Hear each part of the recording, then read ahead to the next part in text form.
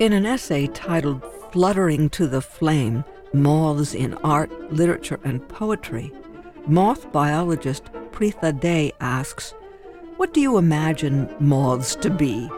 Fuzzy, delusional insects fluttering toward a flame to die? Beautiful, nocturnal winged insects, the insect on the lips of actress Jodie Foster in the Hollywood movie poster of The Silence of the Lambs? Or just misinterpreted kin of butterflies? Since time immemorial, artists and thinkers have considered moths curious creatures flitting in the dark, searching for light. This odd behavior has captured the human imagination. Countless references are found across different cultures. Many artists, poets, and thinkers have been inspired by moths and celebrated by them in their work. Moths have been depicted in African hunter-gatherer rock art at Eland Cave in KwaZulu-Natal, South Africa, and Raiders Gorge. Though moths evolved before butterflies, the latter gets the limelight and the positive pop culture reputation of being symbols of happiness, good luck, love, and everything nice. They are day-flying, often have vivid colors, and are visible around flowers. Compared to butterflies, moths are typically nocturnal, stout-bodied, and not brightly colored. In pursuit of your porch light, moths are more likely than butterflies to fly into your face while you are enjoying a summer night relaxing with friends. As they undergo metamorphosis, winged adult moths emerge from caterpillars and are seen as a symbol of transformation, like butterflies, which also links them to the idea of death and rebirth. There are numerous Western urban legends and myths associated with moths, like in the title of the movie, The Mothman Prophecies, 2002. Appearances aside, moths have an immense ecological role in a terrestrial ecosystem. They are important pollinators, especially for night-blooming flowers. Adults and caterpillars are crucial as food, not only for many birds and bats, but also for humans in some parts of the world. Recently, scientists have found that the greater wax moth larvae can digest plastic, which is a possible solution to one of the most significant of environmental perils. In some Asian countries, one of the most expensive teas used for medicinal purposes is made from the frass or droppings of moths. The Great Peacock Moth by Vincent van Gogh is part of a series of paintings made between 1889 and 1890, displayed at the Van Gogh Museum in Amsterdam. The painter was inspired by the idea of metamorphosis that he believed symbolized people's capacity for transformation. In 1889, Van Gogh wrote to his brother, "Yesterday I drew a very large, rather rare night moth, its coloration astonishingly distinguished, black, gray, white, shaded, and with glints of carmine or vaguely tending towards olive green. It's very big. To paint it, I would have had to kill it, and that would have been a shame, since the animal was so beautiful." Van Gogh did paint the moth using his sketch as a reference, calling it a death's head moth and adding a skull-like mark on the thorax. His identification was wrong, though. It was actually the giant peacock moth, one of the largest moth species in Europe, with no skull markings.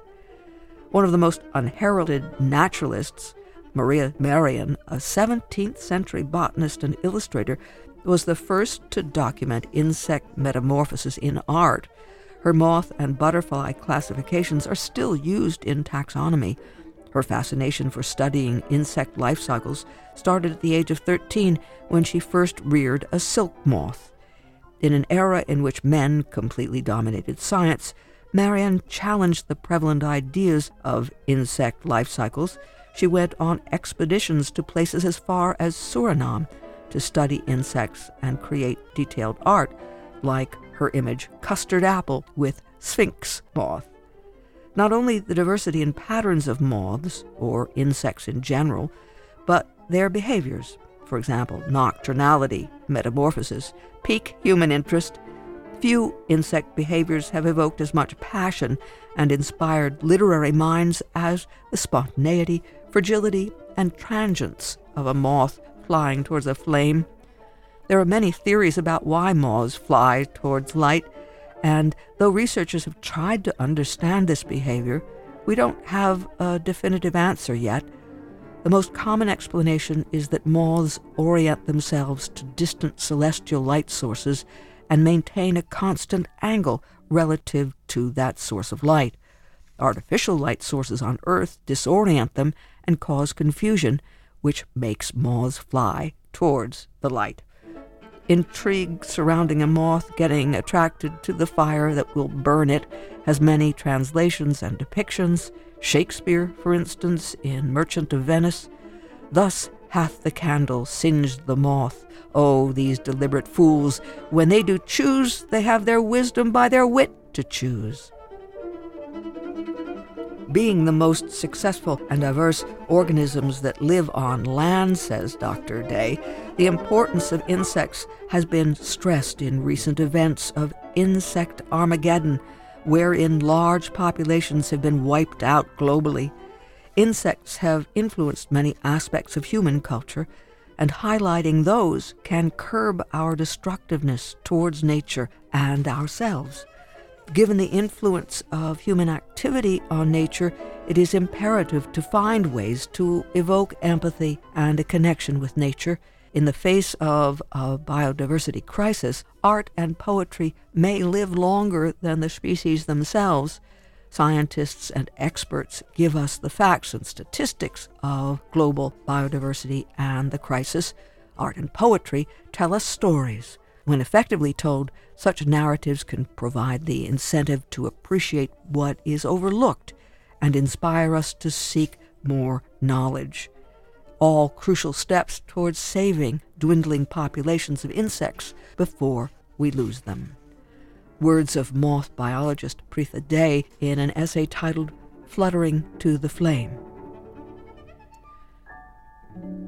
The current exhibition at the Artists for Art Gallery in Scranton considers and celebrates moths. Moth Project 2023. We had a chance to speak by phone with Theresa O'Connor, who is director of the AFA Gallery, to learn more. We have the Moth Project, which is about hope, light, and of course moths. So people were encouraged to not only submit artwork with those themes, but also be part of an interactive exhibit that's been going on since the beginning of the month. When you initiate something like this, you also draw viewers in. How did the launch go on First Friday? Did you have special activities on the launch day?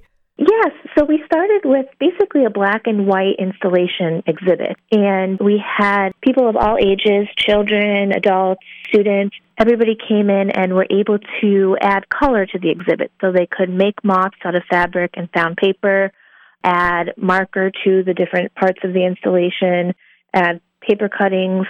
It's really almost like a 3D coloring book that started black and white and is coming to life as the month goes on. We heard you say light and hope, some of the things that moths can symbolize. How did you and the group decide that moths would be it? So moths have always been a symbol very personal to me. It's a project that I've done in the past at a place called the Vintage Theater that no longer exists, and it was really well received. It's a great way to bring into the community. It's about hope and light, but there's also a different side to moths that maybe people don't realize. We have a long history of silk in our area, and moths make silk. So there's all different connections that you'll find in the installation that different community members have taken metaphors from and meaning with the moth as an image. There is something started in New York. We know the Moth Storytelling Project. Did anybody mention that? Yes, I've often hoped that we could collaborate one day.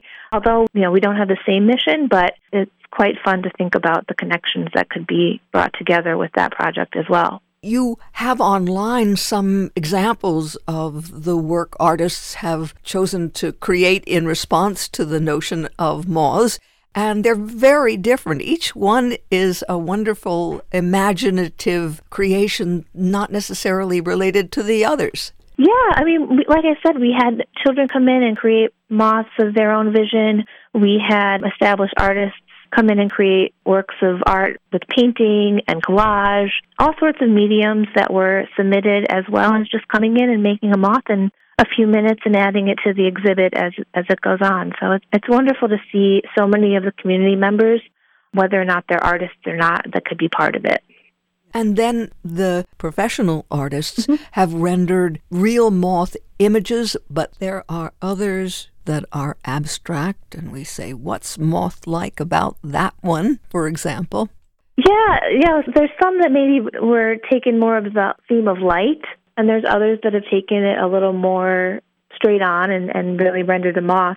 And there's one piece in particular that's two moths. One is carrying a fire extinguisher, and one is carrying a flame, and it's called Hopefully. So it's fun to kind of think about what the moths are thinking about in that scenario and adds a little humor to the exhibit itself. So definitely they've taken different avenues of how they interpret the theme. Have you taken on the challenge? Have you created something in response to the theme? Yeah, so I was part of the team of artists that created the original installation. So there's some of my photography there and definitely a whole bunch of fabric moths that I've added. We have baskets throughout the exhibit that if people don't want to create their own, they can take from a basket and just add moths. So we have hundreds of moths that people can play with, add to, or just simply hang up in the exhibit. Are you planning then at the close of the exhibit to showcase and celebrate the completed community installation? Yes, that's the plan. So even viewers that have come to the opening will find a totally different exhibit for the closing. It's on November 25th at 6 p.m. So it'll be quite fun to see, how it's changed. And even from today, it's going to be continually changing until then. So it'll be fun to see. We were talking about storytelling. Has anyone told you an interesting story about their experience and love of moths? Not specifically moths, but what I found is a lot of people are excited to be a part of it. And I've heard a few times people say, I feel like a kid again, that I could just come in and color on the pages or create something. So they may not be professional artists, as we had said, but they just feel a real whimsy and childlike feel to be able to participate in that way. It sounds like a very good way to draw people in and give them a taste of something they didn't know they could do. Yeah, I think my mission, being the newer director at the gallery, is really art for all as well as artist for art.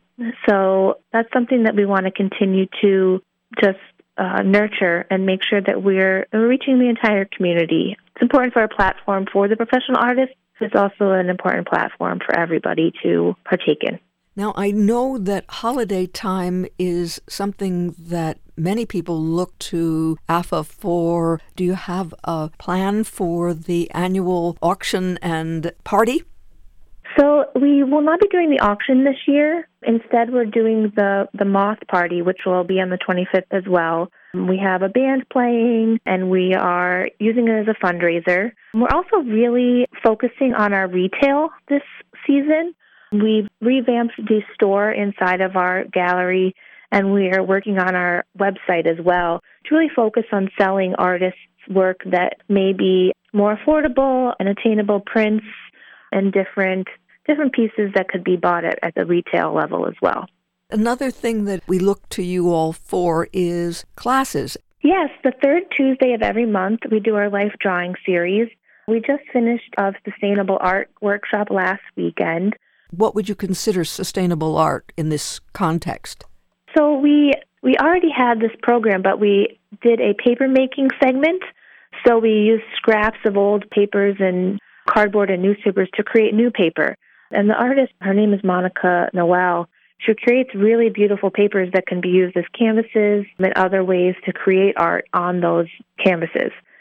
We also did a collagraph class, which is using cardboard to make stamps.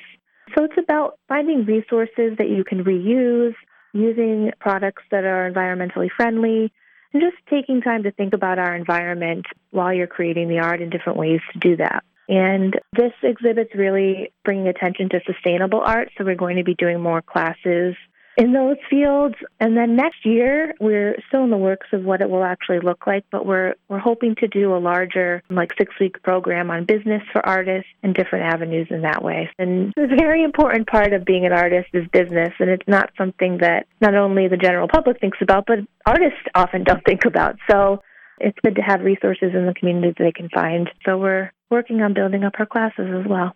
Does the gallery have a newsletter? Yes, we send out a newsletter at least once a month about all the events coming up. I would say 90% of our events are also on Facebook. We create events that way. And we often, send out press releases and do interviews just like this to get the word out. So thank you for having us today and letting people know. Now you remind us of the website, please. Yes, the website is artists4art.org. And where are you so people know physically they can come to the gallery? Yeah, we are at 101 Penn Avenue in downtown Scranton. And so we can come and put up a moth of our own or reach into the bag and do that right up till the closing celebration. Yeah, that's right. And we're open Thursday through Sunday.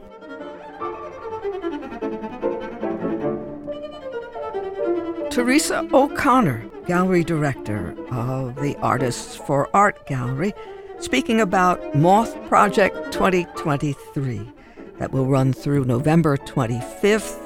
There will be a special celebration beginning at 6 p.m. That's a Saturday. And you can find the AFA Gallery at 101 Penn Avenue in downtown Scranton. And for more information, artistsforart.org. That's Moth Project 2023, and it's at the Artists for Art Gallery, 101 Penn Avenue in Scranton, Thursdays through Sundays. And the project will culminate with a special celebration on Saturday, November 25th, getting underway at 6 p.m. artistsforart.org.